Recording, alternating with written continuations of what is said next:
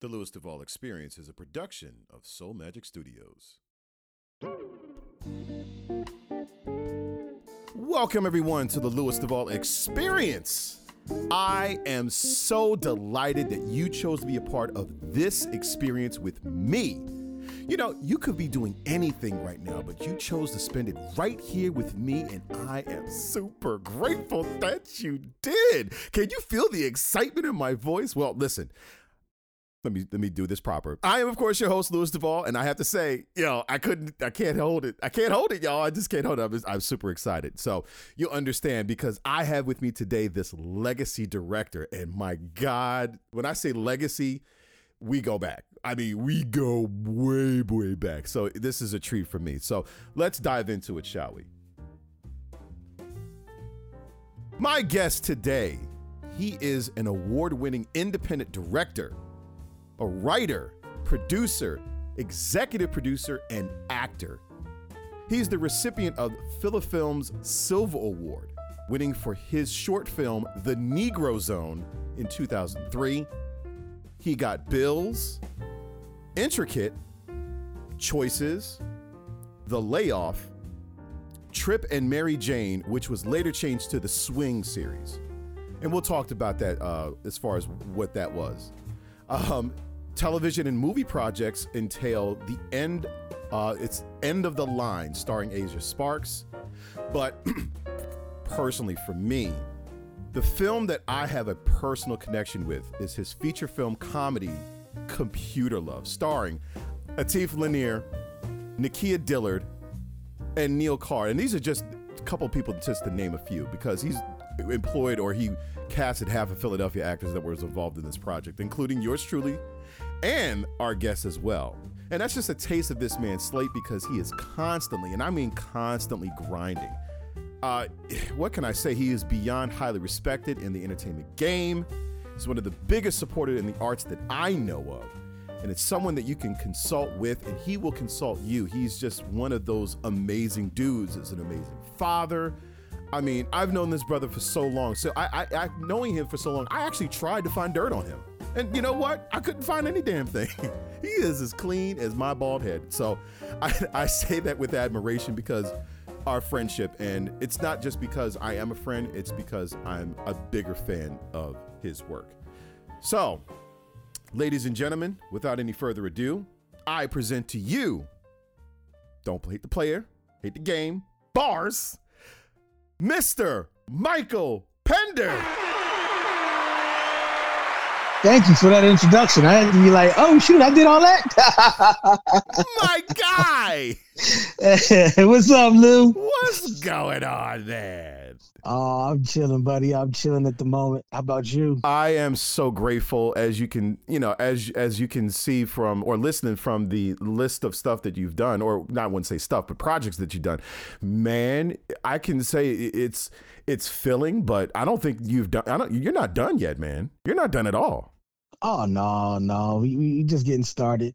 Like you said, we actually in post production. We're end of the line. We are doing some pickup shots in a couple of weeks, and then hopefully we can finalize that for my birthday, June 25th. Okay. Yeah. And then go ahead. No, go ahead. No, I won't cut you off. No. Go ahead. This is your man. Go ahead. Okay, and I was gonna say, yeah. So we're gonna finalize that June 20th. Hopefully around June 25th. And then also today, I literally just got finished filming with my creative partner Atif Lanier. We're doing his workout series season 2.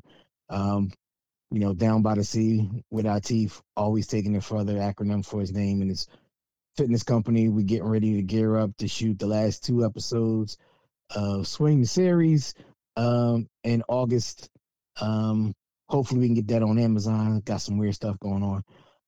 And I'm actually trying to package a couple of short projects that I worked on to see if we could take it to a cable network and see what we can get popping from that. You're giving all the goodies away, man. I'm sorry. You're giving all the goodies away. Let me slow down. Because, this is not going to, I said this before, this is not going to feel like an interview because we literally spoke earlier this week about film business. But we're gonna try to do what we can do, right, to make sure that this is professional because this is an interview, you know. But I have an interesting question to ask you right off the bat, and you just did it. So, and it's kind of crazy because it's an interesting call phrase that you do all the time. And I try not to steal it, but unfortunately it's infectious. Everyone that is around you, it's infectious. You will say that. So when did you come up with that catchphrase? And it's politely, it's not just, yeah, it is. Go ahead, man. 1, 2, 3, say it. Yeah. Where did that come from? You know what? I've been doing it for like 16 years. And then, it kind of just started like, it started as something that I did. And like you said, it's infectious because it is. I didn't expect it to catch on because everybody was like, yo, what's up with that? Yeah. And everybody started like doing it. Like, yes. It's hard not to. And it's just like, I would see certain people and they would just come off the bat like, yeah. So it was almost like if I didn't do it, I was letting people down. It's the universal, I think it's the universal Pender greeting. I think if you had your own universe, everyone would say, yeah. So I think the audience will probably be saying yeah as well. Not just yeah, but yeah. Man, listen, how long have we known each other? For like thousands of years, man. Yeah, right? But there's some things that even for the time frame that we've known each other, I think there's some things that I still don't know. So I want to start this off with what's called humble beginnings. First of all, where on planet Earth are you?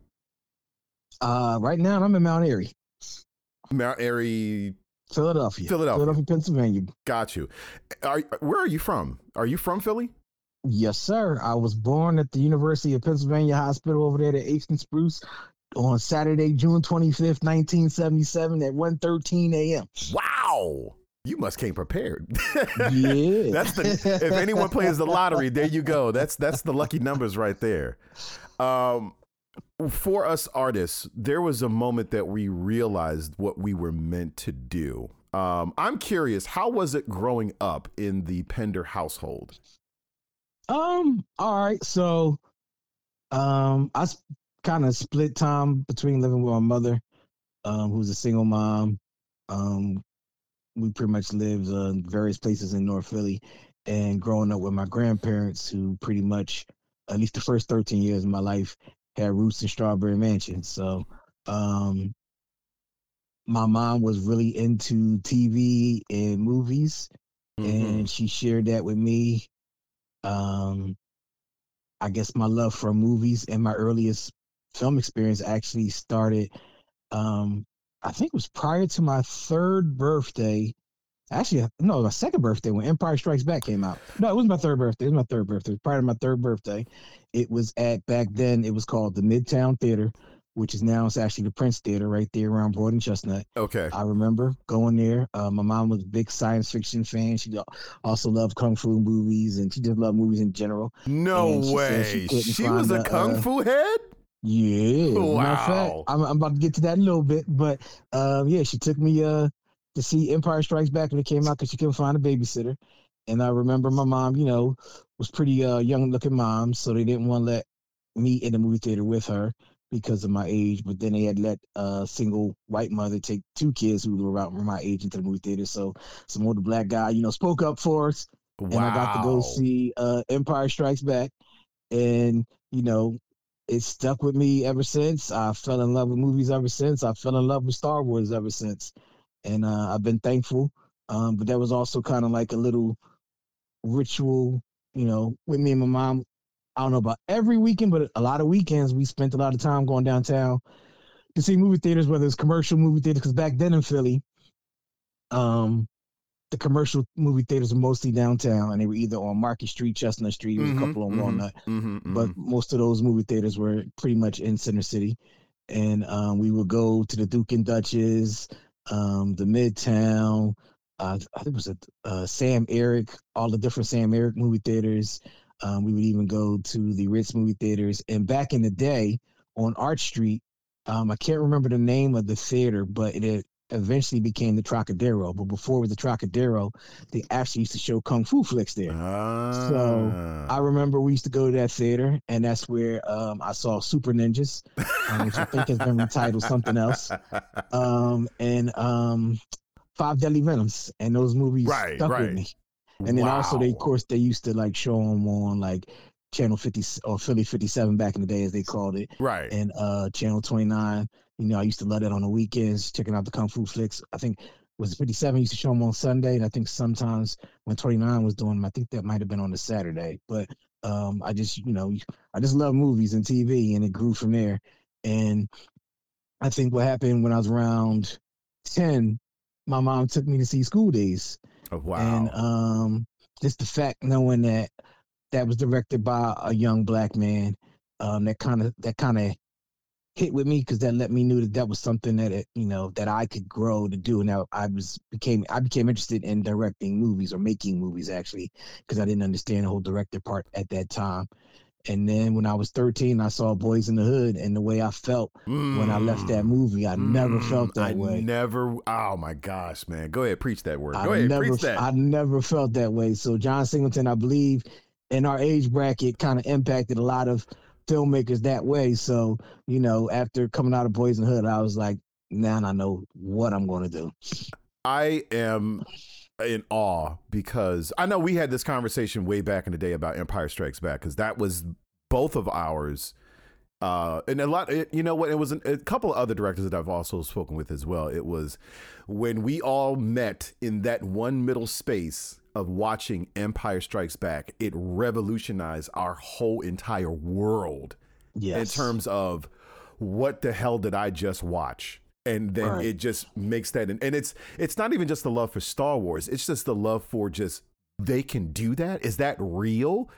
Are there something flying? I know what snow looks like. So is this really, what is this place? Is there a planet that is actually made of ice? And then when you get older, when you're starting to do science and you start learning other planets, like there are planets that are just completely like it's an ice ball. And they're like, holy crap, Star Wars is real. So that's interesting that we both share kindred spirits on Empire Strikes Back, because that was my first love as well. But I tell you, when I saw Boys in the Hood, I became like a revolutionist. I became a revolutionary. I just started I remember that I had this really weird looking hair back in that time frame, and I was like, I think like it was like the box look, like the fade box look. I look really flicked out, and there's pictures of me somewhere. I can never grow one. After that, right?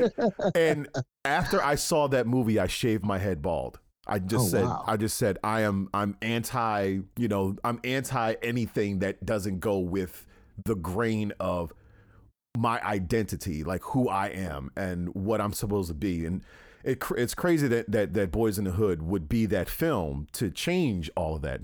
Now that I'm bald, I can't get, if I try to grow some, I can't go nothing back after that. So since I went bald, that was it. My hair said, nope, we ain't coming back. Well, I didn't go bald until Onyx in the USG. There you go. Yeah. There you go. I shaved off at the theater with a bunch of friends in high school. I had to be the first one. I was like, well, y'all afraid to do it. Let me set off the string. Let me set it off. And I sparked it off, and then everybody else shaved their head off. So, and I used to think that, because Michael Jordan did it, we would be all cool still. So he made it cool to stay bald. Yeah. But I think I was just very rebellish at that point. Where did you go to high school? All right, so my family moved around a lot. So I actually didn't go to high school in Philly. I spent my freshman year, my junior year, my senior year in South Jersey at Buena Regional High School. Oh, wow. Home of the Chiefs. I spent my sophomore year down on the eastern shore of Maryland at Washington High, home of the Jaguars. Oh, wow. So I moved around a lot. Basically, what happened was, my grandfather was a retired Florida police officer, and he had a dream of acquiring his own land and getting a house built from scratch that he could pass on to his family. And he didn't want me in Strawberry Mansion anymore, just trying to give me a better opportunity at some things. So when he bought his land and he got his house, he took me with him. So but then my mom had moved back to Maryland to be where, she originally grew up at when she was a little girl. and I just couldn't do it down there. It was a little too slow. Not that South Jersey was popping like that. It was a little too slow. Chickens escaping the Purdue factories and everything, running down the street, trying to take over. So, and they played speed bump basketball. I wasn't used to speed bump basketball. We used to do some milk crate basketball, right. The real course, but speed bump basketball, no changes pace for me. So, right. I came back to Jersey because it was close enough to Philly, and yeah, so. So fast forward, and after that, where did you go to college? All right, so I didn't really prep myself for college like I should have. Like and all of us. I was actually, that's all of us, man. It was kind of like senior year just crept up on me, and I really didn't know where I wanted. Let me not say that. I kind of wanted to go someplace that I felt comfortable. So I spent a lot of time on the Eastern Shore of Maryland. I basically grew up on the campus of the University of Maryland Eastern Shore. Wow. So I had applied to the University of Maryland Eastern Shore, but I was told by somebody that I shouldn't have went there because they didn't have a program, a communication program, but if I really want to do film, then I need to go someplace else. So I knew I wanted to go to a black college because once again, that first black director movie that impacted me was School Days. And then, you grew up with the Cosby Show, which introduced you to Hillman, and and it was a spinoff with a different world. Right. So you were not cool if you didn't go to if you didn't have a different world experience. Exactly. So I applied to the University of Maryland Eastern Shore anyway. I got accepted, but like I said, somebody told me don't go there. So then I wound up going to Lincoln University. So I started at Lincoln University. Really? I started off on Lincoln University. I probably saw Jacoby, but didn't really get to know him. Wow. But I started off at Lincoln University, and I had did something that most freshmen don't do, which is I went out and I was able to get my own internship at Channel 3, or back then it was KYW NBC. Yeah, okay. And I set that up. All Lincoln had to do was sign off on the paperwork, but Lincoln had a strict policy, that they didn't let freshmen take internships. And I guess I was still a super honest guy back then, so I didn't want to forge their signature, and I was kind of upset about the whole thing. So I just transferred to Temple University, because technically for the film program, I'd had to go to Temple for a year anyway, the way Lincoln worked at the time. So gotcha. I just transferred to Temple, and then the rest is kind of history for me, because I met my creative partner, Atif Lanier, rest in peace, the late great Carlisle Sigler, Aaliyah Crawford, Derek Williams. I could go on for all the great creative people that I got to meet while I was at Temple University that helped me grow as a filmmaker. And even today, if I need something, they got my back. And even some of the opportunities that I've been presented with after Temple came from my Temple Connects. So, I love Temple University. I'm proud of Temple University. I love, my fellow Owls. I didn't graduate from Temple, but I still claim it. No, I say if you've been in there and you've done a program, then you can claim it. It's still, I got like 103 credits. If you've got, as long as you've got more than one semester's worth, because there's some cats that just went there for like one day and then left. Those are cats that I don't really look at them as like Templeites. But I had no idea you went to Lincoln first. That is interesting. Yeah, I started at Lincoln. And it's kind of interesting that the journey that you went through in going from one school to the next, to then building your alliance, or your arsenal of creative artists that I think it was you were supposed to go there, because supposedly you have went to Maryland Eastern Shore. You would have gotten something interesting. You would have been something, but I don't think you would have been who we all know you to be with the direction if you had gone that direction. So I think it was kind of fate. What do you think? No, I agree with you 1,000%. I was actually on a set of another project, and the person I was working with, they were alum of UMES. And I said, somebody asked me, "Oh, if you'd have went there, you'd have met this person sooner." And I was like, I don't think it was meant for me to meet that person at that time. Right. And it wasn't meant for me to go there. Like you said, I felt the same way. It was meant for me to be at Temple, because I wonder, what happened if I actually would have went there, or if I'd have stayed at Lincoln. I still have some people at Lincoln who I'm cool with and I can reach out to. Matter of fact, with End of the Line, one of the scenes we were shooting, I needed some graphic design work. I reached out to a friend of mine from Lincoln University who's doing us a cool little sign, something small, like just a sign for a lounge scene. So, I'm thankful for that relationship at Lincoln as well as Temple. But yeah, like I said, my heart is at Temple. Um, Very interesting. I applied to Temple and I was denied oh because, wow. yeah, I don't know. I remember what the letter was, but it was like I got denied there for some reason. I just, I guess it wasn't meant to be anyway. Because Right. it was like literally like I grew up and when I got to Philly, I think it was like around like it was like so Cecil B. Moore, Susquehanna, Cecil B. Moore, and then Gerard. So Cecil B. Moore, I was like literally like right around the corner. Oh, that's what's Cecil up. and or right like around on Susquehanna Street. So it was a walk. Literally, like I can walk to campus and then come back. And I didn't really want that experience. Where I I grew got up you. on, I was so I was so used to having, like you go away to school or you go away and be in the woods or someplace or just someplace where you knew that you were away at campus. So Right. I think that was, and had I don't know who I would have met there. I know we probably would have bumped into each other Right. had I been in Temple, but I went to Cheney University, so See you. it's like TU is CU, right? But what's crazy is that our mutual friends that's in this business, that these are people that we both know, and it's like 6 degrees of separation. It's like, Right. you know this person? It's like, yeah, you know this person? Like, yeah, I went to school with that dude.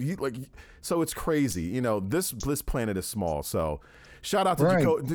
Jacoby Simmons because he's a Template, and I know that he works with you closely on a lot of your projects. So how long have you been in this business, bro? It seems like Well, forever, see, but I how think long you has it gotta. been? I guess it depends on how you look at it. Because I was doing my little hustling and making my little moves while I was actually at Temple. Like I remember, I got to do some video work for Universal. I guess technically, it might have been like my last year at Temple.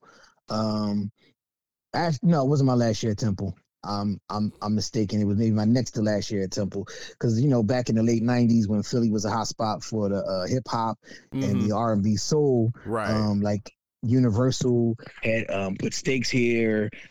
Play from Kid and Play was living here, and he had a gospel group he was promoting. I remember And that. then Yeah, yeah, yeah. yeah, because I used to run into him too. And then I believe Michael Bivins from New Edition and Belle Biv DeVoe was also living here in Philly around that time. And I met Sandy. I can't remember Sandy's last name, but Sandy from Universal. I did some work for her back. Matter of fact, I brought in the whole crew. So at that time, it was myself, Atif Lanier, the late great Carlisle Sigler, and our main editor Janine Harris back then. So yeah, we did that. Put a little change in my pocket. I think it was the next year in '99. Um, I took some camera equipment, worked with some crew up in New York using the Temple camera equipment. So I've been, I think I did my first internship per se on a music video set. You couldn't tell me that wasn't a big deal. I think the music video Listen. budget was $30,000. We shot Listen. somewhere in South Jersey, and I never know what happened to that singer. But yeah. Do you remember you said that you mentioned equipment. So as for some, for us nerd heads out there for gear, our gear nerd heads, what was your first, if you remember, what was the first camera that you ever used? All right, I believe it was the Panasonic PX1000. Oh, wow. I got it when I believe I was 11 years old. And what happened was Panasonic took a cassette tape and you were able to record video on a cassette tape and No play it way. back. Yes. Yeah, I think you can Google it. I believe it was the Panasonic. I believe it was the 1000. Might have been the 9000. I believe it was the Panasonic 1000. It was a video camera they made for kids. I still can see some of the clips from the commercial playing in my head because I was I was a Kitty City kid first and kind of Toys R Us by default at the PC business. But, The I remember PX getting it for Christmas. 9000. Yes, it's the 9000. Yep, PX 9000. Like I said, I remember getting it for Christmas when I was 11, and that was like the biggest surprise. And then after that, I believe when I was I got that when I was 11. So when I was about 13 or 14, no, I was 13. I graduated to like the big home video Panasonic joint you put on your shoulder and record. Yeah. The Onto TV, a VHS tape. the TV studio joint. Yeah. Yeah, basically. So I graduated to that. And then I honestly did not get another camera until after film school. I was working on the underground hip hop DVD series called DJ Blue the Bless Hoods Hollers. And we was around a lot of shady cats. And, somebody sold me the Sony, I believe it was VX1000. And I love that camera. It shot on mini D format. Right. Oh my gosh, the days of the mini. Yeah, you couldn't tell me nothing when I got that joint. I know the feeling. When I first got that, I was like, "Oh, I'm stepping up in the world. I'm in digital, bro." Right. So you couldn't tell me nothing, but unfortunately, I think the only time I've ever had this happen, knock on wood, somebody broke into my house, and then I guess my office where I used to keep that was at the top of the steps. So they stole they stole that camera, and I had a PSP Star Wars Darth Vader edition that was sitting right next to it. So they sold that too. They caught the dude who did it, but I guess by that time he probably had sold everything. So how crazy is that? I had a similar issue. It was a break-in. I was at some Jones crib, and I was staying overnight, and I left the stuff in the back of the car. And I don't know, I thought that the neighborhood that I was at, it was pretty safe. And they took everything, the PSP, they took the computer, my laptop, my hard drive. I had a movie on that joint. I was like, oh my gosh.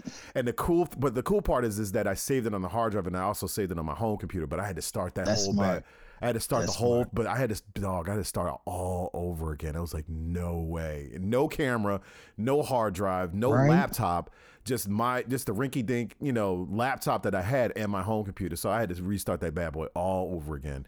I feel your pain. I feel your pain, man. And I had a videotape in there from when I went to England with He Got Bills in the Negro Zone. And I'll never get that footage back. I think there's a little clip that I put up on YouTube that I could look at. But yeah. So was the Negro Zone was your first? Technically, the first film that I did out of film school, it was called Intricate. And Intricate was first. Okay. Yeah, Intricate technically was first. What happened was I'm still a big fan of Everything Is Not As It Appears to Be. Don't judge a book by its cover. Okay. So, Project Greenlight, the very first Project Greenlight. I remember that. Yeah. Yeah, and I needed something to put in the Project Greenlight because I felt like I just needed somebody to see my work. Right. And the rest is history. So what happened was I called in a favor from a friend from Temple Film School, Azim Siddiqui. He brought his camera and his equipment. He was my DP. I brought in Hillary Lewis to be my assistant director. Matif was my lead actor. Harwood and Lee Duncan, who were twins, were supporting actors, as well as Roe, who also did the music for John. And it was called Intricate. And Intricate was maybe a 3-4 page script about 4 black dudes sitting around a blueprint under a single light in the basement, game planning on how they was going to make it to the midnight release at Tower Records for Lord of the Rings. But they were smoking cigars and looking all, dangerous and everything. Because, that's what they expect out of us black men. Please tell me we could find this. It's somewhere, yes? Or is I think it is on YouTube. It's on YouTube? Check. Okay. I think it is. If not, I will put it on YouTube. Yeah, because there's a lot there's a lot of work that's out there that we look at it, we cringe, like, I made that. No, I don't want to do that no more. But it's like it's still humble beginnings because that's where you started from. And that's what I still appreciate it because of that. And it was selected at the. I always had trouble with this one festival because they didn't change the name several times over the years, but it's supported by the Philadelphia Film Office. It was selected into there under the Pepper Pot Stew category. Okay. I didn't really push it on the festival circuit that hard because I only did it for Greenlight. And the thing about what pissed me off with Greenlight was they took my money And then they told me that my film was too long, even though I think I met most of the criteria of submission, because Oh, I think it come was like on it had to now. be this long or this many gigabytes. So I was like, oh well, I got one of them, so I'm gonna submit. But they took my money, but didn't accept my film and didn't give me money back. Oh, And I didn't get wow. into the first Project Greenlight. And after watching the show, I was like, I was better than that dude. But so that's how I came up with Intricate. And then from there, Atif, like I said, was also in it, and I screened it for a bunch of my friends. And, it inspired Atif. It gave him some ideas. He was like, yo, I like the concept. Let's do something together. And I was like, all right, cool. So I used to live in Germantown in this mansion that was probably too big for me. And I used to have I this remember office. that. And Yeah, that's where okay, yep, yeah. We'll get yeah. there. We'll And get to that. We'll get to that. we Go used to ahead. have like writer meetings, and they were either me and Atif would write together, or me and a bunch of other friends, mostly Temple heads, but there were some people who didn't go to Temple or didn't even go to film school who would come through, and we would share each other's scripts and give each other feedback, and it was cool. We had a lot of fun doing those. But me and Atif, I think in 4 hours we came up with 12 pages. Based upon experience that we experienced as Black men in America, we made a satirical little hit called The Negro Zone. I wanted to call it Don't Believe the Hype because, as you were saying, you went through your political active stage at 13. Right, For me, it was the same thing. And it was mainly because of that was when I fell in love with Public Enemy. I went from liking Public Enemy to being in love with them with Fear of the Black Planet cassette tape or whatever. But yeah, cassette tapes all the way. Cassette tape. Yep. CDs was not even that popular at that point, but no, they were too expensive, and they were way too expensive. Yeah, so if you got a CD, like you were like, oh, either you were bougie or you got that for a present. But it was all cassette tapes for me. I remember I still got a stack of freaking cassette tapes that's like lingering around. Yeah, bro. But so the Negro Zone started when so right after that, so it was you and Atif, and that through you guys, the brainchild of that. And what I would often wonder is that, so there's actor director combos that's in Hollywood now. That a lot, like Ryan Coogler, he uses Michael B in a lot of his stuff, or he will keep Michael B in a lot of his projects, just because of the actor director relationship. I see that with you and Atif all the time. So it is a genuine director writer combination with you two guys. Am I accurate when I say that? Oh, 100%. I met Atif while at Temple University. I was an assistant director on somebody's senior grad project, and Atif was a co-star. I didn't have a car at the moment, my car was down at the moment, and we had to go to a location. I guess it seemed like it's such a big deal as a college student, all the way up in Mount Airy from Temple's campus in North Philly. And the director wanted to talk with one of the actors one-on-one, so he asked Atif if Atif could give me a ride. So I rode to the location with Atif, and Atif, more so then and now. If you don't know, you don't really talk to you. So we was in the car. It was very awkward, and he put on Tupac. Oh. And I just happened to mention that I thought the All Eyes on Me was a very underrated album. And then that was in early 1998. And since then, I haven't been able to shut him up and leave me alone. So we've been working together pretty much since then on a bunch of film projects. We did a couple commercials together. We've done plays together up and down the Eastern Seaboard. So, we've been rocking for a long time. And a lot of times it's really not like I'm working with a friend. It's like I'm working with an older, crazy cousin. So Got it. And I would think that that's a lot of the director actor, because I would consider you an actor's director, to be honest. Well, you have the skill because you've done behind the camera work. Let me take a pause for a second. So if people don't know, you're not just the director, you also do in front of the camera work as well. So when did you start saying to yourself, I'm not just director, I'm also I have some chops on my hands? When did you decide to do that? Honestly, it's something I've always wanted to do. Following the footsteps of Robert Townsend, who kind of also influenced me, as well as Hitchcock would always make his director's cameo. But I love 5 Heartbeats. I To this love day. Hollywood Shuffle. To this I day. still even think Meteor Man is an underrated film. Listen, I would have to go between Meteor Man and what was Blank Man. I Blank love Blank Man. Man too. It would be I between still Meteor quote Blank Man. Man to this day. Oh man, that is a very interesting open discussion as to which one was that the very first of the first, and Right. we can't and I cannot forget Leonard Part 6. Now I will say, of all three, there's some better quality in terms of storytelling with other projects, but to be honest, they were the first, of its kind. Meteor Man, Blank Man, and Leonard Part 6. So we won't get into like what was better or what was worse, but we could, Oh, everybody we could probably spend the rest of the show getting into that. But man, there'll be a lot of pissed off folks who be like, Right? I love Leonard Part 6. Leonard Part 6 was my shit, and I'm like, okay, all right, brother, all right, basically. yeah, right. Have a Coke and a smile. Right, God bless your heart and all your parts. But so it wasn't out of necessity. You just said you wanted to just do that just because you wanted to. It was something that I always wanted to do, but to be honest, Lou, because even going back to like some of my school plays, like I've had teachers tell me that was acting was something that I should have done or do, but putting yourself out there in front of an audience and leaving yourself naked, which I guess is the actor's greatest fear. I didn't have the confidence to do it at first. So wow, it grew because what started happening was in college, people started asking me to be in their movies. Like the student film that I met Atif in, I wasn't supposed to be in it, but I think the guy who was supposed to be in it backed out. So it's actually kind of usually how it happens. My acting. That's usually how it happens. And I was like, all right, cool. I'm gonna play it. I told the director I was gonna play it a certain way, and he was like, cool. So I went. We went together to the Salvation Army. I got this like 1978, like light blue and maybe gray suit jacket and the pink tie, and Ernestine Johnson, who was a co-star / makeup person. I asked her if I could borrow her thong, and I tucked it in my pocket and actually started with my back to the camera.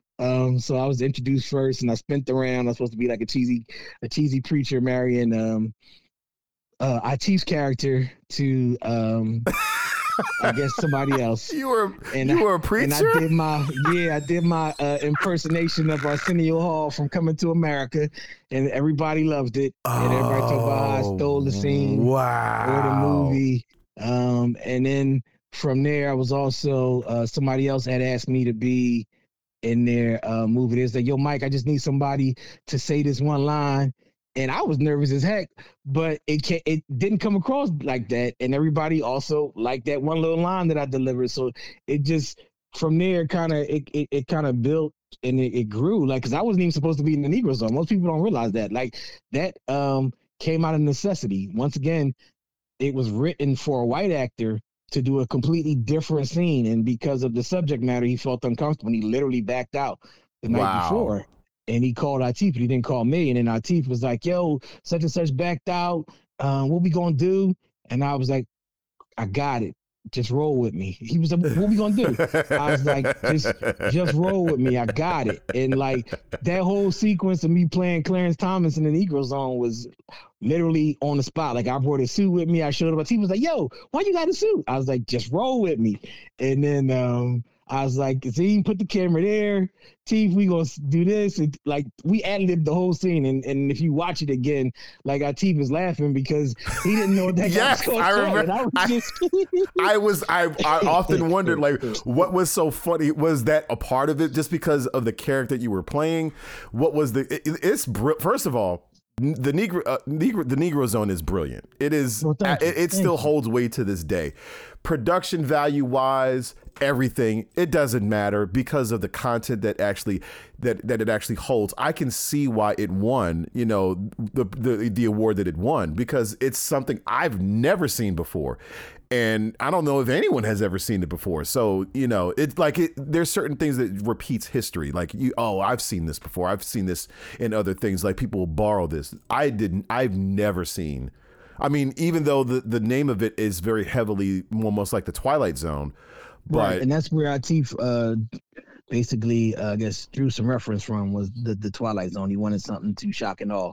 And I was there. I thought that was great because, like I said, my first suggestion was, like I said, I was a big PE fan. So I was like, Right. don't believe the Don't hype. believe the And he hype. was like, no, we got to go a little deeper. And he said, how about the Negro Zone? I was like, I like that. Yeah. And then it looked great on the T-shirt because everywhere we was with the T-shirt, people wanted to buy the T-shirts. I think we need to bring them Jones back. Well, I since I asked the question about it, I'm curious. Well, I know that the Negro Zone, it is like, you don't want to, in the world of rebooting, in the world of, taking something that was already there and then revamping it or revitalizing it, in this stage of Hollywood that has been like let's reboot it.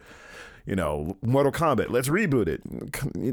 There are certain things that just meant to just be left as it is. But have you ever thought about doing the Negro Zone again? Yes.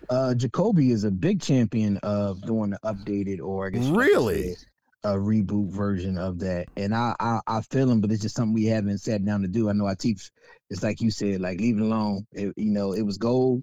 It turned into something we didn't expect. Because I'm with the teeth. We did that project. We started with $300. We did that project. We did it to get in. Well, we did it to win the American Black Film Festival in Miami. We did not get in. We got laughed at by Urban World. Really? But, we submitted it to. Actually, I showed it to Ernestine Johnson, my friend from Temple, and she said, "Yo, I like that movie. I think that's really good. That's fresh." Something new. Can you submit it to my friend Daryl Henderson, who's just starting? No, actually, it wasn't even for. I think it was for Philifilm. I think it was for Philifilm. He said he's doing this film festival called Philifilm. I think you should give it to him. So I was like, all right, cool. So that's how you knew Daryl Henderson. Yep, that's how I meet Daryl Henderson. Wow. Great man. I miss Daryl.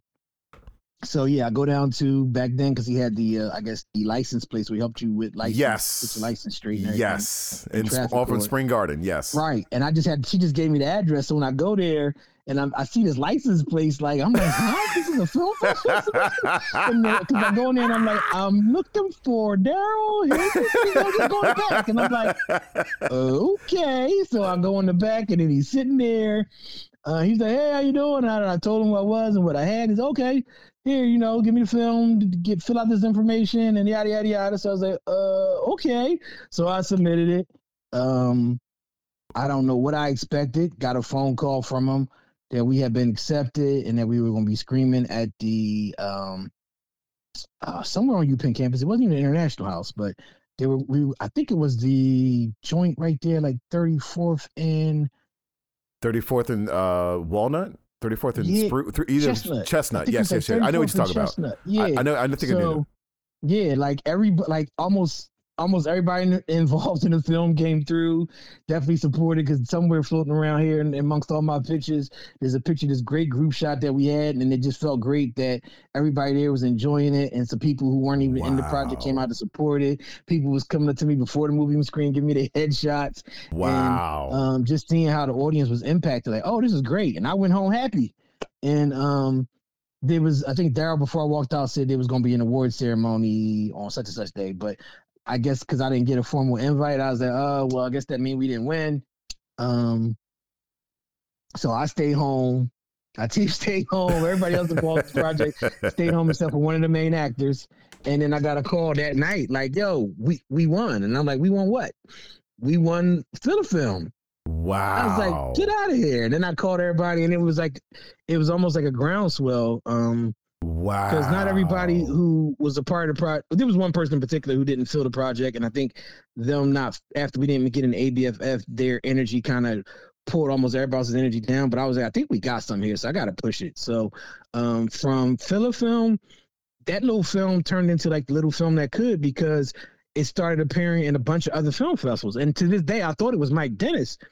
Well, I'm sorry, not to this day, but up until last year, I thought it was Mike Dennis was the one who was circulating our film around, because we weren't submitting to film festivals, but we were getting phone calls from other film festivals saying, hey, I got your film, The Negro Zone, down here in Charlotte. I got your film, The Negro Zone, here. And it was just popping up in film festivals all over the United States. And then we went to ABFF the following year and was like, we were just going to take our film and see what happens. And, you you're supposed to go down their network because you never know who's who or who's going to be there. Right. And I saw this older black lady in a white suit with a hat on, bucket hat, and a cane, and nobody was talking to her.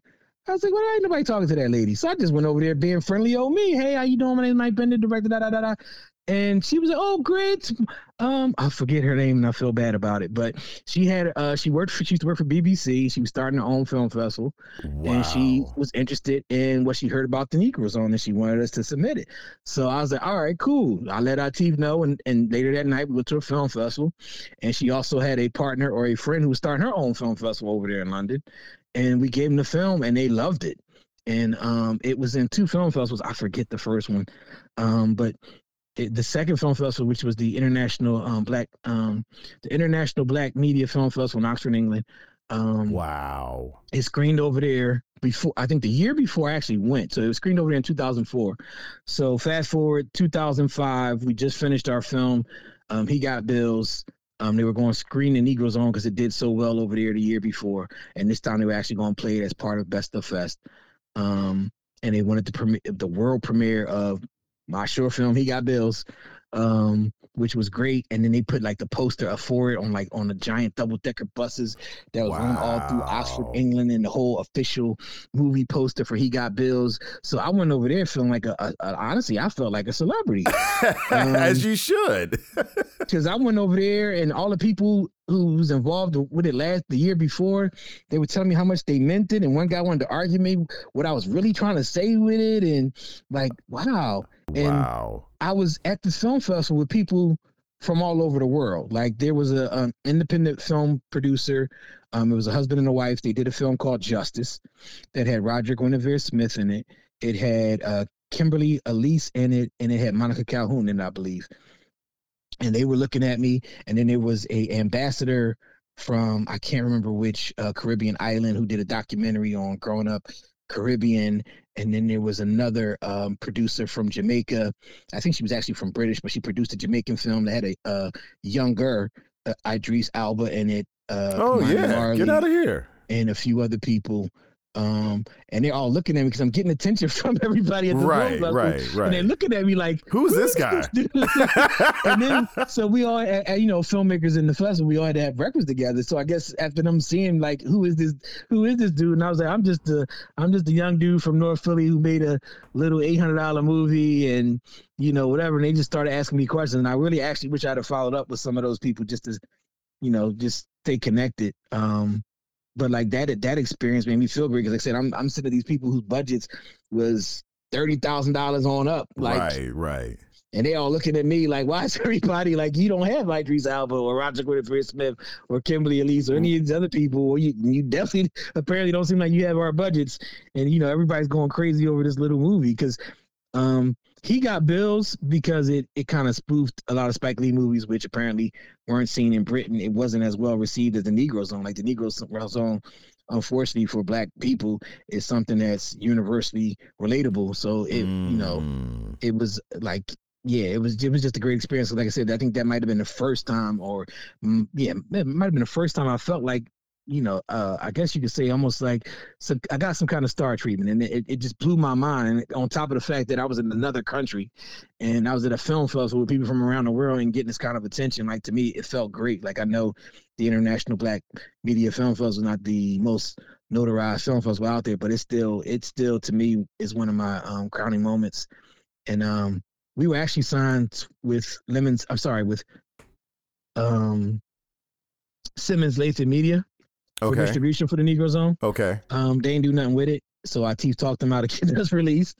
And we were able to four-wall it. And we actually started our own college tour that took us around the country. That's something, once again, with a little $300 movie I didn't expect. Like we wound up going to almost every college in New Orleans on like a little tour. Like, so we did Dillard University, we did Xavier University, we did Tulane University. Then it also took us to was it University of Minnesota, California Lutheran University, Virginia State University. Like we were literally like traveling all over the country with this little movie that we started out with $300 and maybe by the end of it spend a lot more money on it. But, so not only were we doing well on the festival circuit across the country and overseas, but we were getting attention, like four-walling ourselves, like getting paid to come show our movie and basically talk about the state of America and, on college campuses. And matter of fact, University of Tennessee, that was a great experience too, because like their black alumni came out, like was huge. And, like, Wow. we had a green room and like it was fruit, and they got us from the hotel and like this limo, and they gave us per diem, and they paid us to come out there, and on top of paying us for per diem, they took us to dinner at some steakhouse right off the river, and wow. that was like another one of those star treatment moments, and I was like, yo, this is freaking great. You finally got the director treatment that you were supposed to get, right? Yeah, so that you dreamed about, that you see that's on TV, or that you see that's on. Yeah, I kind of always dreamed about being on like the Tonight Show and locally, even the magazine and Arsenio Hall show one day. But just getting that, like I didn't expect with this little short film to get that kind of like attention and treatment, and it was beautiful because ultimately. It's actually become required viewing at the University of Wyoming in the education department. Oh wow! So, it's a part of the curriculum. Yeah. Wow. And that, to me, that was like I said, that was great. Like, this little movie. So you can't make any excuses why you don't make movies, especially nowadays because the equipment's even cheaper now than it's on your device. It's on your freaking device at this point. Everybody's cell phone can make a everybody's smartphone is a freaking studio. Absolutely, you can do everything from writing to storyboarding and sharing size, doing breakdowns, scheduling, editing. You could do everything on your phone. So you have no excuse anymore not to make a movie. And well, real quick, let me switch gears real quick. So I want to talk about, because the Negro Zone was just getting that going. Talk to me a little bit about, you know where I'm about to go with this. Talk to me about what was the creation or the genesis of Computer Love? How did that bad boy get started? All right, so we gotta go back, rewind, circa 2000. Okay. Actually, might even a little circa earlier than that, but we'll just say circa 2000. Black Planet was big, and yes. I'm looking at Atif, who at this point we've become really close friends. Go on a bunch of crazy hijinks, meeting women online. My little brother at the time, who was still in high school, met some girl in Kalamazoo, Michigan, and somehow basically ran away to go visit some girl all the way in Kalamazoo, Michigan. Listen, it's Black Planet. It's a Gulliver's Travel. Yes. Playbook. Yes. And I'm hearing all these stories, and I'm like, okay, there's a story there. So what happened was I started writing the script for Computer Love, and I kind of had about 50 something pages, maybe. I would say I guess around 50 something pages, and was talking to Atif, and I let him read what I had so far, and he's like, this is my life, let me add something to this, let me write this with you. So I can hear him say that too now. I can hear that right crazy now. Crazy over the top Atif. He started adding his little nuances, and we just started going back and forth with stuff once again, because we would meet at my house in Germantown, in my office, and we would spend like maybe 2-3 hours a night, 3-4 days a week working on this script. And we got it together, went to ABFF again, was trying to see if we can get somebody to bite on it, to give us some money. And there was a Hollywood producer who we felt like was trying to steal it from underneath us. I consulted with, at the time, was an entertainment lawyer in Philly named James Elam. I consulted with him. And then I consulted with another friend from Temple who basically said, why are you waiting for people to buy into your vision? Just do it yourself. And then, me and Atif was like, hey, it's not a bad idea. Not a bad idea at all. Yeah. We met at the Chili's right there on City Avenue, and we decided, come hell or high water, we making this film by this date. And then I mentioned it to Daryl Henderson, who said he would like to come aboard as, I believe, Daryl came aboard as executive producer, and brought in Aaliyah Crawford over to Temple with. So it was Harwood Duncan, Atif Lanier, Aaliyah Crawford as and myself as producers. Darwin was our executive producer, and Patrick. Well, I'm drawing a blank on Salmon. Patrick's last name. There Patrick you go, Salmon. Patrick Yeah. Salmon Yeah. was our line producer, and we did the whole investor thing. We didn't raise the number that we wanted, but we got enough where we could start production, and from there, we did casting, and that was the biggest casting for a extremely low budget film that I know of, because like Everybody in Philadelphia came for that. Everybody. And yes, me and our team were just talking about this a couple of weeks ago. Like, we had 174 people come out to audition for that movie over a course of, I think it was 2 days, and it was a holiday weekend on top of that. Wow. Yeah, I remember that. It was huge. It was like bombarding of nothing but people all over. And that's how it, and I think that's a lot of the same story that I hear in Hollywood, when there's like this, like with Hollywood Shuffle, everybody went out and auditioned for that, because, or anything that they see or find that there's something that they can bite on, as an actor, you're like, yo, let's jump on it, because you never know. So yeah, everybody in Philly is in that movie. And the premiere was huge. I was there, yes. That first night was a nightmare because we had some technical difficulties, but we had to have like 3 premieres because like the demands for tickets was like so freaking high. Like, once again, you kind of feel like a rock star because you got people calling you up trying to get like tickets to your little premiere, like this little movie. If I'm not mistaken, well, so real quick, so I'm geeking out for a second because this project is very personal for me because as a young actor / visual effects artist, there was somebody that gave this little small podunk company / actor a chance in a major film project in Philadelphia. Someone gave this little company a chance, and that was you that was giving my company, a small little podunk, little something in the corner company, a chance to say, we need something really dope for intros. Could you do it? And I'm like, are you serious? Now, I was beside myself because I'm like, this is my first joint. Of course, I want to be able to make some, I want to be a good impression. I wanted this, I wanted that. Bro, I had absolutely no idea what the heck to do when I first got the call. I just said yes. And I'm like, okay, what the fuck am I going to do? What the fuck am I going to make? Because I had no idea what to do. But yo. Well, I'm going to say this. You stuck your foot in it. You may not have known what to do.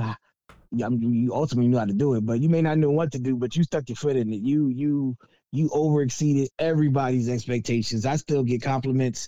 I still got compliments to your intro as recent as maybe a year or two ago. And that film came out. So, man. You did the thing with not only the intro, with the outro, with the inserts of the I wanted to do justice with this thing. This was like, yo, you did that, sir. I wanted to do justice. Kudos and hats off to you. I have no problem anytime I can get Lou Duvall involved in a project.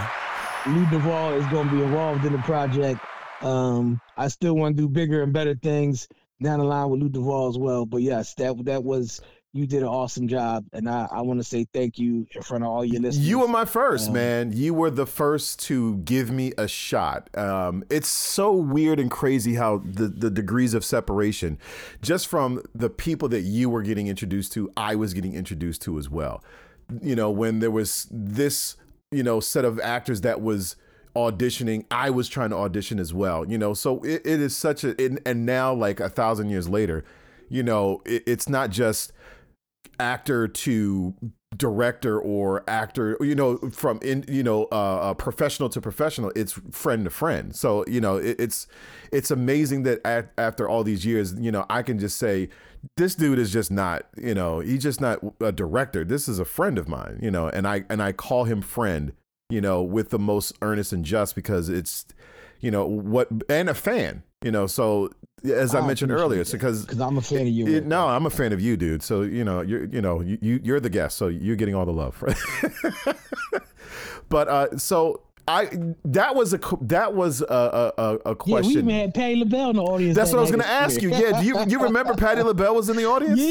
Yeah, and because she was looking, somebody told me that after the fact she was looking for me afterwards, because everything didn't go as I planned. I felt bad, so I was upstairs on the third floor. How did she get there? Having drinks by myself.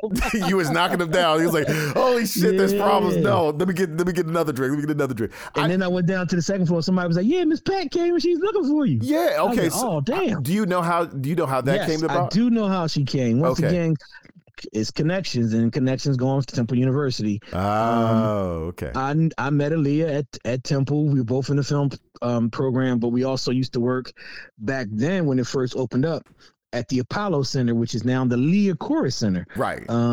She was one of the ushers, and I was the first, or one of the first Apollo ambassadors. You know, I had to wear the little nerdy like sweater vest kind of thing and walk around and answer people questions and know all the facts about the buildings and everything. Yeah. And that was cool because back then I think we got paid like $15, $17 an hour, so that was a sweet little gig. And we got to see the basketball games for free and eat for free out of there. But we got, we saw each other there again, and in the film department, and then I left Temple. Well, she graduated. I left Temple. We ran into each other at ABFF. She told me she was doing PR. She had a lot of big clients. I was like, awesome. So she called me one day. They needed a video for her boss. So she was like, Mike, I need you to shoot this video for me, and you can put it on your director's reel, whatever. And I was like, all right, cool, I'll be there. She's like, all right, so we're going to Patti LaBelle's house. I said, we going to Pat's house? What? She was like, yeah. So I got to go to Patti LaBelle's house, meet Patti LaBelle. Did she make you food? Did she cook? She ain't cook. No, because it was kind of late, so she had already, she was done for the night. So, and that's one of my dreams, to have Patti LaBelle cook for me. Like I said, I knew I made it when I got to go to Patti LaBelle's house and have dinner with her. Yeah, when you get her the official pies, not the stuff from the store, the official joint. Right. So I went through there, recorded her singing "Happy Birthday." I still have it on, I think, a hard drive downstairs. I need to put that on a newer hard drive. That would be dope, man. I mean, well, that's sacred moments, but I don't know how you would feel about showcasing it, because dude, man, we got to see this stuff, man. This is stuff that's like hidden gems. Like a couple years ago, I edited a happy birthday video for Sean Stockman's son, who had his bar mitzvah. And that had a bunch of video drops from like Snoop Dogg and Chaz the rapper, and what's the group, New Kids on the Block, and Backstreet Boys, and just I've done that. I did a sizzle reel for Jermaine Dupri in 2009 that premiered at the ACLU Awards. And that's Sean from the infamous Boyz II Men. Boyz II Men, that's right. For people that don't know. Who's Sean Stockman? It's Sean from Boyz II Men. Sean Stockman, Skinny Slim from Boyz II Men. Skinny Slim, yeah. Yeah, and I've been able to do some things like I did Jill Scott's album release party for a second album. I think the same year I did Music's album release for his second album. I got to go videotape a party, Hollis Thomas party, the year the Eagles went to the Super Bowl, and and I did some video work for Bobby Seals, the civil rights icon, co-founder of the Black Panther Party, and that was mad cool, building a relationship with him. Wow. Matter of fact, I think that's the only time I actually got to do video work together with Mike Dennis, because he took us up, I believe it was the ship, and we did some video work up there because he wanted to put something together to he was trying to get Michael Moore, or a big name director, to basically do a documentary on the Black Panthers from his perspective, because he has some issues probably still to today with the movie Panther. Wow. And I know he didn't like the one man Roger Guinevere HBO John. Well, no, I think it was Showtime and Spike Lee did. But that was awesome. I got to direct a promotional piece with David Mann. It was supposed to be his first dramatic Sean. Yeah. Which was a cool experience because he also brought his wife to the set. Yeah. She was extra nice. And now, did she cook? No, I wish. No. They were guests. I heard she could throw down too. Yeah, I believe it. But they were both great people. That was another great experience that I've been able to do. Like, I also got to go do the 20th anniversary party up in Manhattan for W&W PR firm, who also provided me some other opportunities like the Jermaine Dupri thing. And that was cool because I was standing next to Alicia Keys and I didn't even know it. Oh, wow. Like Kelly Rowland, she was super cool. Steve Harvey was down to earth. I got to shake hands with Chris Carter because I'm a big Eagles fan. So that to me, that was big Wow. meeting him. Wow. Todd Tribbett was there. It was like a lot of celebrities in the house. And I got that footage. Actually, I don't even know if I have all that footage. I wish I had all that footage. I wish, but that was another great experience that I was afforded. So I've been doing this for a while, and I've been able to make some positive moves. And once again, it's connects and relationships. So when you see the age of, because of all of the things that we've experienced, this is, we're in 2021 now. So the idea of the indie filmmaker, like how we were saying earlier, like it's not anything at this point now to make a film. There's no excuses. You can just pick up your phone, depending on what phone you have, your iPad or whatever, and just start recording. To staying relevant and to staying, exciting and fresh, do you see that as a challenge for, filmmakers like, that are seasoned, that try to find something that's new and innovative?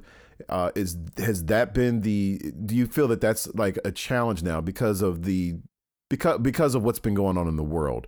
And, do you find, like, what's been the personal challenge as an indie filmmaker? There's many things that we can say money and all that stuff, but I know for me, it's just, what is it that's new and fresh and innovative that we can talk about that is actually like worth talking about and making something viable to see? Because all the stuff we have on TV now is just, nothing wrong with the superhero stuff. I love it, but it's just a bombardment of this stuff that's just like, oh God, I don't know how much I can take all this stuff. So, how do you feel about the challenges of indie filmmakers as of right now? Do you even feel that there's a challenge?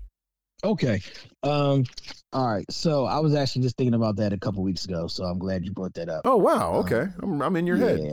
Exactly. We think a lot. We think a lot alike. We think a lot alike, man. Yeah, exactly. So, all right. So the great thing about being an indie filmmaker right now is if you have an idea, you can still make it happen. Maybe not that particular movie. Maybe you have to come back down to earth, but you can still be creative and make something larger than the average person is thinking right now. So I'm a big fan of the superhero genre, and I still think there are some concepts and ideas that can be done that have not been done that I have in my head that I need to eventually get out there.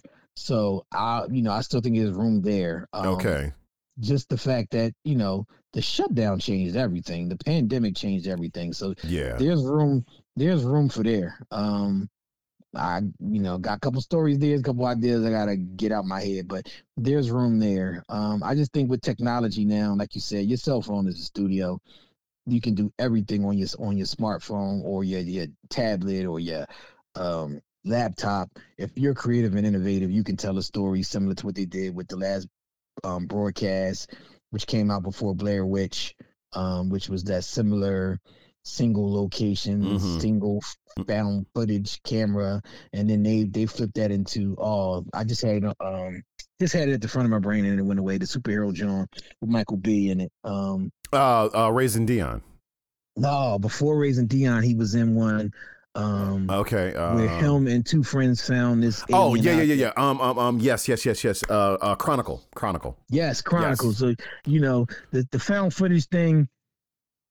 Such an underrated movie, yo. Chronicle was so underrated. I agree with you. I still to this day, I'm like, of all the first person shooter interview, camera pointing, like that's an innovative way. Like you want the camera pointing you, they all have superpowers. This person has telekinesis, so now you have a way to have more freedom and movement with the camera, and it's just a dope story, Right, I thought I enjoyed that. I really enjoyed the whole that found footage thing or single camera thing better. I thought it was done better than Cloverfield. But I agree. Yeah, so you could do stuff that I'm not even thinking about right now, and like I said, it don't take much to pick up a camera. And you can get some people like the guy who just did was it Urban Concrete Cowboy? Concrete Cowboy, yeah. who just did Concrete Cowboy. He used to make his own short films. He's a white guy who lived in, I believe, a Strawberry Mansion, and he used to cast the people from the neighborhood and make his films. So, it probably is better if you can get some actors, especially if you're here in Philly. There's a lot of talented actors who aren't SAG, who just want an opportunity, who just want to work. And if you don't mind filling out the time, and if you got a couple dollars, maybe you can work something out with one of these talented local SAG actors that we have, because there's plenty of them here. I don't want to start naming names and forget some people, get people want to be here. But we have a lot of talent here in Philly, period, when it comes to the arts community.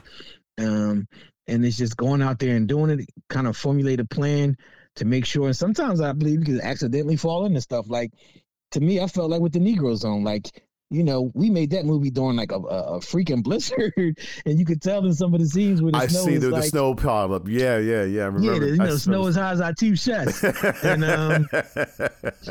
it worked. And then, like I said, me being in it, I wasn't even supposed to be in it. And that was like a last minute thing, and it worked. And, we did a lot of on the fly stuff because, like I said, the original script was 12 pages, and we added a lot of stuff in there. And I guess the final product is about 25, so we had about 13 pages to the John, just through ad libs and just going with the flow of Murphy's Law. What can go wrong will go wrong. Yeah. You gotta, as an independent filmmaker, or as a filmmaker, period, no matter what your budget is, you got to be nimble and you got to be flexible, because it's easy to shut down. And, I've heard stories of directors crying on set and, not knowing what to do when stuff go wrong. But we've been blessed, or I've been blessed, that when that happens, it's like, all right, let's just do this. It's like, don't even stop and think about it. Just like, boom, we got to do this and keep it moving and keep it grooving. And, one monkey don't stop no show. We never had that attitude like, oh, we don't have such and such, the project's over. Like, no, we go home and rewrite, or we ad lib. And so I think, like I said, the beauty of filmmaking, like, even if you don't want to use your phone, you can go to Walmart or any of those big box stores, especially during the holidays, and get like a camera bundle that you can basically just grab a couple of things, open that joint up, and run and gun. And I'm still a fan of run and gun. I'm still a fan of Guerrilla. Oh, me too. I'm still a fan of it. I love Guerrilla. And if you can do it the right, okay, so guerrilla filmmaking, it is exactly how it says. You're doing things that are not, it's unorthodox. Done right, you can have some of the best work, some of your best creative work, pulled out, and you're like, I made this. If it's done right, some of the raw things that you put together, you'd just be surprised as to what you can accomplish. So, but I am still a fan of, like, just go out, guerrilla going.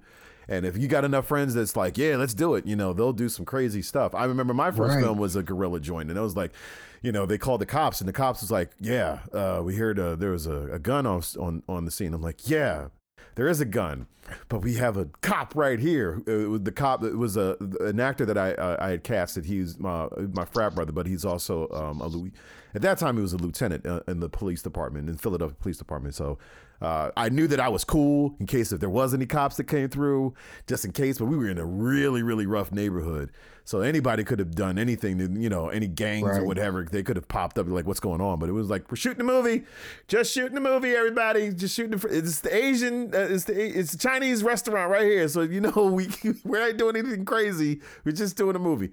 So I had to make sure I yelled that out, and then funny thing is that the cops that did show up, they actually appeared in the movie. So that was pretty cool. So so guerrilla filmmaking, you just never know. You never know.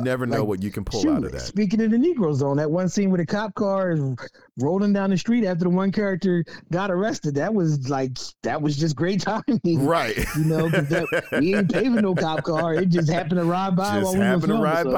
Just by sheer luck.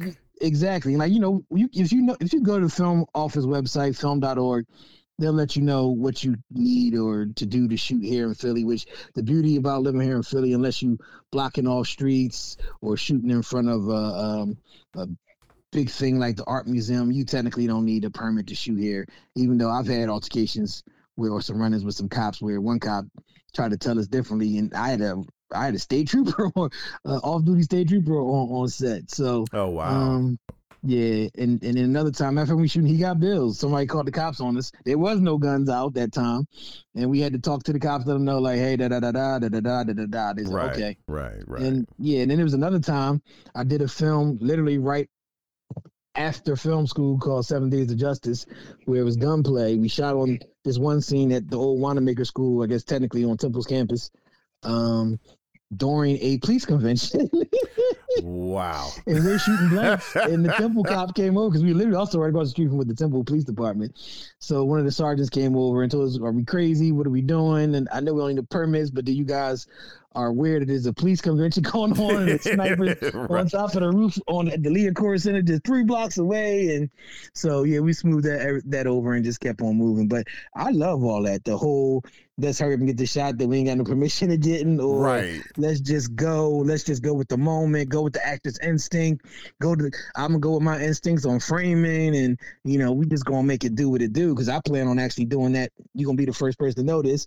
I actually plan on doing it at some point this summer. I want to go do some things that got some stories in my head, and we just gonna use those as outlines Well, and just hey, go. man, you already know the deal, man. It's just a matter you just giving the call. I just want to just say something on the, on the ones and twos. Just like, hey, I'll announce something. It's Hell, done. I'll whatever. Write a radio It's guy in done. there. I'll be the guy that's sweeping the floor. I don't care, man. Anything that you're doing, done. I want to be a Because part. I always wanted to do an action adventure comedy. So, I got this concept I've been sitting on. We could do it as a short, or we could stretch it as a feature. We could do it as a man, you already short know. that's proof of concept to get somebody to do a feature.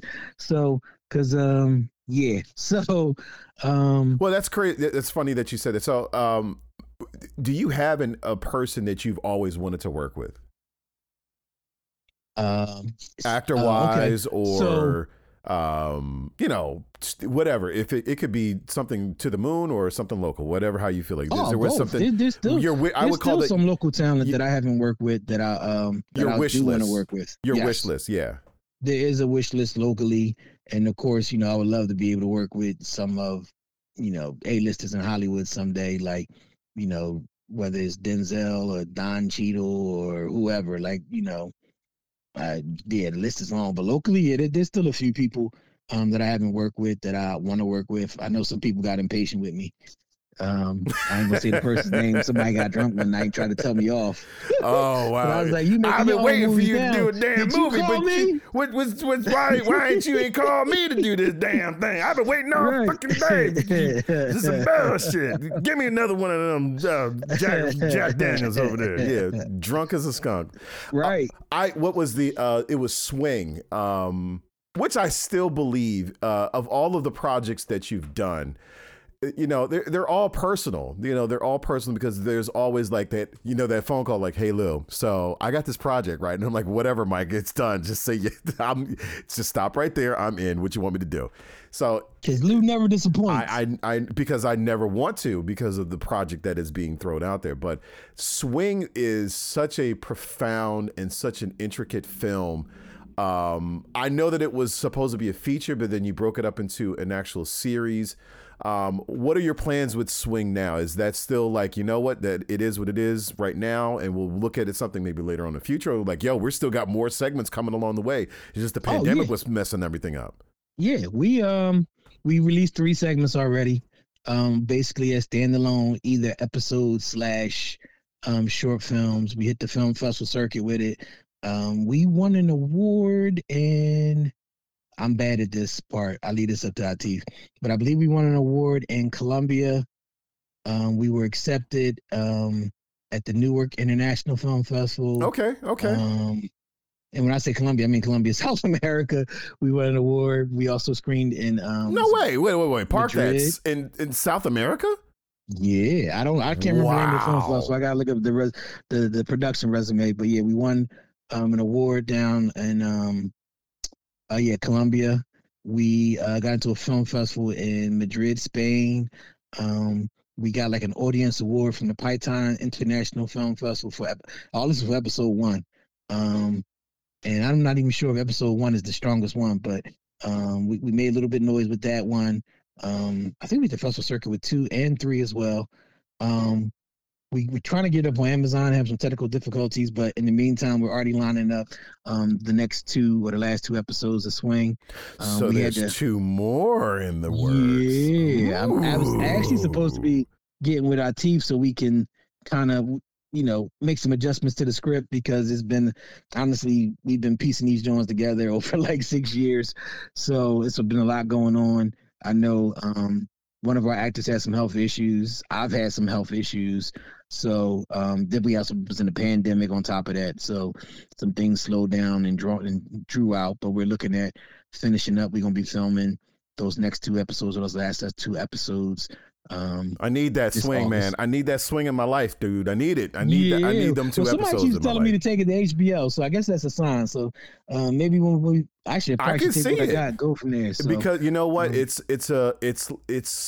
You know what? It is very Lovecraft yeah, exactly. country esque. It is very much Lovecraft country ish. I like that idea. So Yeah. yeah, I'm gonna have to put something together and And you know see if I can what? holler at some of my HBO. It's a good chance to do that now because of the merger that's happening with Warner Media and with Discovery. So there's Right. more of that. I know I was talking about this earlier with the cast and crew from the Black Filmmakers Lounge that I do every Saturday morning. I was talking, briefly about that could be a good sign that AT&T Right. broke off and they're like, I'm done. We're not doing anything more with the movie business. We're going to stay with what we're doing with the technology and just being more telecommunications, which you should. That's where you started. That's where you should stay at. And let the people that run movies do movies. So the person Yeah. that's actually running or will be in charge of everything once everything gets, it's not going to be for a while because of acquisitions, the government needs to get involved, approvals. So it's more than likely it's going to be in the next 2 years. But I say if you get something now with the streaming wars, I'd say jump on it because you just never know. You I just agree with you because never know. everybody's looking for content. There's something out there for Everybody, everybody, and it's which not. is also the beauty of being an independent filmmaker right now. I was about to say to you, man, in context of that, Quality TV could be a good outsource for that, because they're very large or growing, Right. in establishing themselves. You just never know. Tubi, I don't ever look at the little guy, like I used to look at. They're like, oh, it's just, it's a free service. No, those little services, freer, you Pluto TV, Tubi.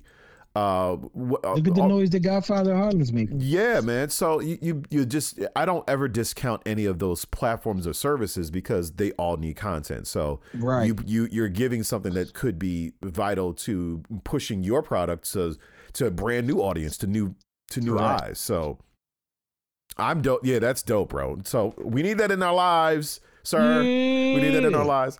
I wanted to ask, our listeners, we're all trying to get our paths to Hollywood because you never know, Mike. There's always a person that's on the other end listening that is trying to be a director, trying to push themselves to getting to the next level. They may be a grinder. There's like, what do I do? How do I get there? So those that are listening that are on the same pathway that's trying to be or trying to look for direction, what gems? Because like I said, we're all trying to get to Hollywood. Either you're either taking 295 or 95 or 195, however the road that you're getting there, the roads still point towards Hollywood or success. As someone who's been in the game for so long, what gems would you drop to someone that's on the same pathway that may want to take a little bit of an insight, from someone who's actually done it? What gems would you be able to drop? I would just say learn your craft, study as much as you can because it's always changing. Steven Spielberg, who's one of the greatest directors of all time, said he's constantly learning. This is something that's constantly learning. Techniques are changing, technology is changing. There's a new producers guild that's about to change the game. That what's Chris's last name from Project Green? Like Chris Moore Okay. is getting behind, so that's going to change how content is probably going to be done over the next few years as well. Just learn. Like if you can, read the trades, whether it's Deadline or the Hollywood Reporter or whatever. Like everything is on the internet. Like just go do it. Or if you can pay $19.99 a month to get a subscription to, whether it's some kind of trade online site or actual physical copy, like do that. Like learn. Like if you want to be a director, take your time and learn what a director is, what a director does. If you want to be wardrobe, find out what a wardrobe person does. Look to the great Ruth Carter. There's articles and stories about her all over. If it's a casting director, Robbie Reed, or somebody else who you may like, or even somebody local like we have here in Philly. Whatever it is, because there's a lot of positions, you know, behind the movie. Everybody says that the director's the author, but filmmaking is a collaborative effort. The stronger your team is, the stronger I believe your project will be. You don't always necessarily have to have the best story, but just find something that works for your audience. If it's something that's super thrilling, if it's something that's super action or super funny, or the drama porn as people say is out there and Right. becoming very popular for web shows, whatever. Like study all that, learn all that, find your audience. Who is your audience? What makes you laugh? What do you like? Like just figure all that out and just go do it. Because I think coming up and doing this, a lot of people said one of the things that they like about working with Atif and myself, or just even journeys of doing stuff on my own, is just like you just don't talk about doing it. You go out there and you do it. But it's, yes, you to do. me, that's the only way. Like because I sat around. There has been some times where I sat around and honestly waited for a Spike Lee or George Lucas to fall out of the sky and say, "Oh, I seen your work. Do this next project with me." So that's not going to happen realistically. So you got to put yourself out there and you just got to do it. And like I said, right now there's no time better than the present, because there's so many ways to get your work out there. The internet is viable when you can break it down into YouTube and Vimeo, or like you said, with the streaming networks, or do some grassroots marketing that somebody else hasn't done, because electronically you can do so much, whether it's QR codes or just even the old school email blast and hope it goes viral that way. Right, And, right. There's still so many different ways to get stuff out there. And I just challenge you to just go do it. And hopefully people will accept that. Because like I said, the information, there's so many different YouTube videos. Like I'm looking at getting a new camera, hopefully soon. And the camera that I'm looking at, there's like dozens of videos on why this camera is good and the couple flaws that it has, and for the price point, why it's so great and everything else. And it's just got me hyped and excited. And like I said, I got some projects that I've been fortunate, I've been blessed to get paid to do for other people. But when I get through what I'm working on now, like I'm excited about just experimenting, like you said, doing some guerrilla filmmaking and getting a group of some talented local filmmakers. Because this pandemic is loosening up a little bit. I still think it's a little dangerous out something, there, but it's loosening up a little something. When you Let's know that get the weather's together. getting hot, yeah, man. Yeah, man. For some of these talented forces still here in Philly, like I'm fortunate and I've been blessed to work with the talent that I have been able to work with behind the camera, in front of the camera. Like you said earlier, like I look at Neil Carr, I'm proud of what he's doing. Kevin Savage, unfortunately, we had to cut his scene out of Computer Love, but that dude is doing awesome. Man, I'm trying to get him on the show too, man. So yeah, Right. he's one of those. He's one of the giants for Philly. Yeah, both him and Neil. Yeah. Yeah, like like I said, they were all part of Computer Love, that whole Computer Love family. Like, the resumes on that joint was crazy, because I even Right. remember talking to, because a lot of actors that I work with normally, the Keith Billards, the Teeth Veneers, and the Kia Dillards, and even Donovan Hagen I work with from time to time. Like, they were telling me stories like, what is this Negro Zone we keep seeing on everybody's resume, when they were all on the wire, and they get Right. they get these questions from the casting director of the freaking wire. Right. So, right. I've been able to work with a lot of talented people, and I'm proud of that. But like you said, I'm pushing to get to the next level and just to get to the bigger budgets. But regardless of when that happens, I'm gonna still be cranking out stuff. Over the pandemic, I wrote like 3 shorts and started working on 2 features. I lost one short. I lost because I was doing it longhand and tight. But I got a lot of material that I just been sitting on, whether it's in my head or if it's down on paper, if it's in a computer, and I just want to start banging out as many as possible. So I'm excited about what the future holds, as far as just filmmaking for me, filmmaking for the city, the community, and, the country, the world. So I'm excited and I'm ready to work. So we've reached the part of the show where I ask my guests the questions. These questions are from Bernard Pivot, and it was famously asked by the late James Lipton from the Actors Studio. Oh, I love the Actors Studio. I love the Actors Studio too. Mr. Lipton, but I am the torchbearer. I'm pressing the torch on and asking these questions because you just never know, right? If you can't get on the Actors Studio, you can get on the Lewis Duvall Experience and you get these same questions asked. So if you could, my dear friend, and if you could indulge me in these questions. Mr. Pender, what is your favorite word? I believe it's zeal. Zeal? Zeal. Okay, explain. It's zeal is like a passion and energy, a drive for something. As in zealot. Somebody who's excited about doing something. Yes. I feel like I'm a film zealot. Sometimes I'm a zealot about just life in general, or having fun, or laughing. I love zeal. Oh, sorry about that. Somehow my face triggered that. But I love the word zeal. Energy and passion. I love that word zeal. What is your least favorite word? Oh, that's a great question. I'm gonna say can't for now.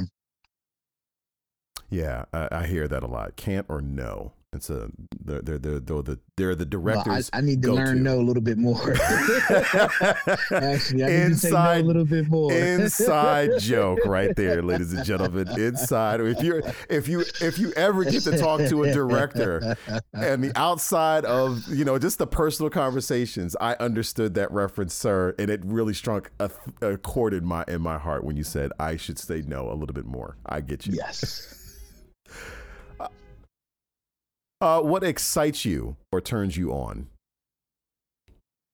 Brand new day, rest, good food, friends, family, laughter. Believe it or not, from time to time, a good workout, movies, TV show. Sometimes even bad TV shows, because the great thing about movies is, and movies and media period, is it gives you something to talk about, bond and relationship, whether you like it or not. And what absolutely turns you off? I'm going to say ignorance. Blissful ignorance. Good one. What sound or noise do you enjoy? When my daughter calls me Papa. What sound or noise do you absolutely hate? A car horn at 3 a.m. while I'm asleep. I feel you, sir.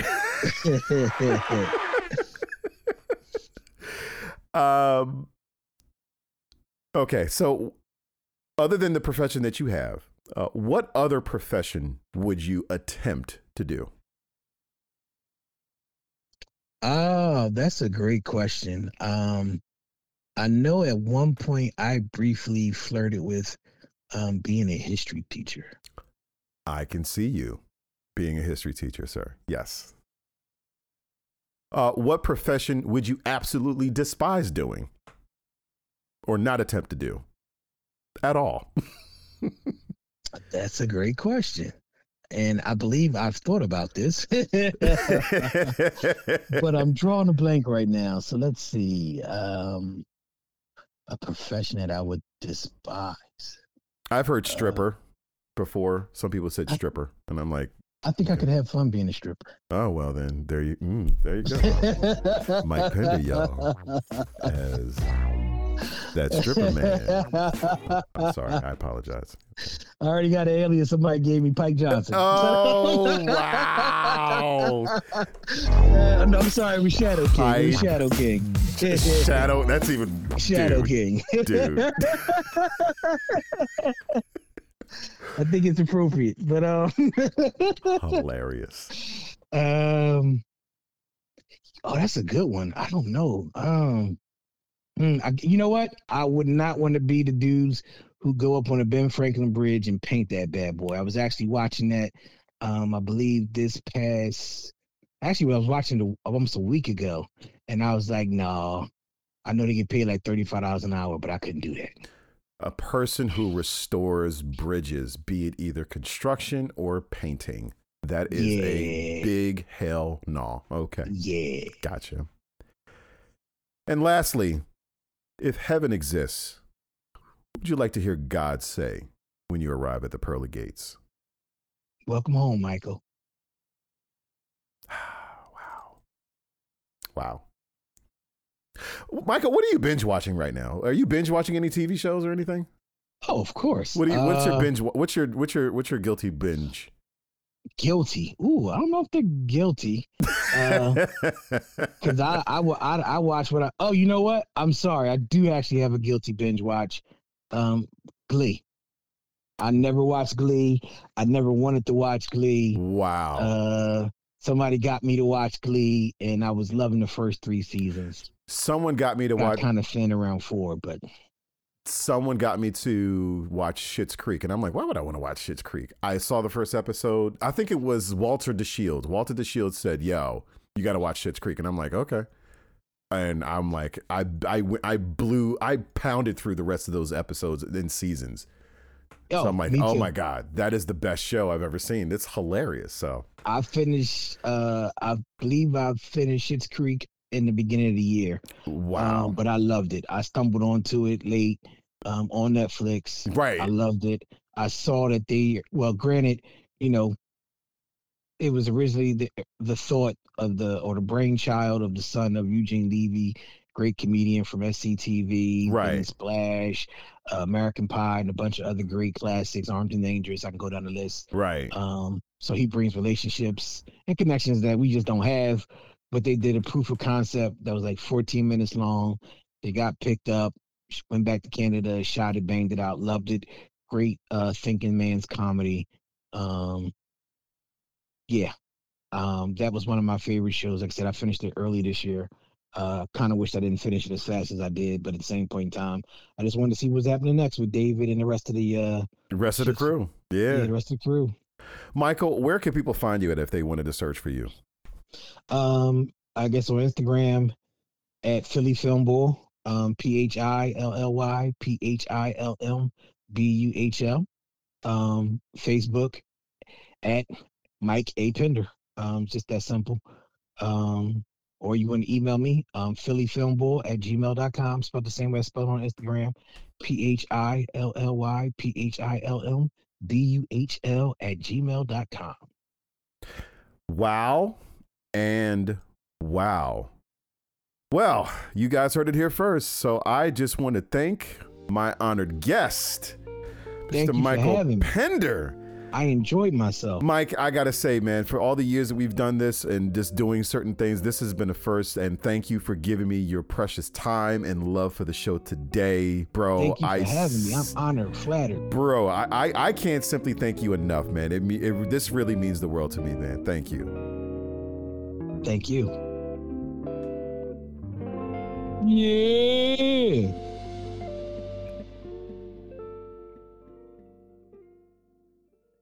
And now, a moment of poetry.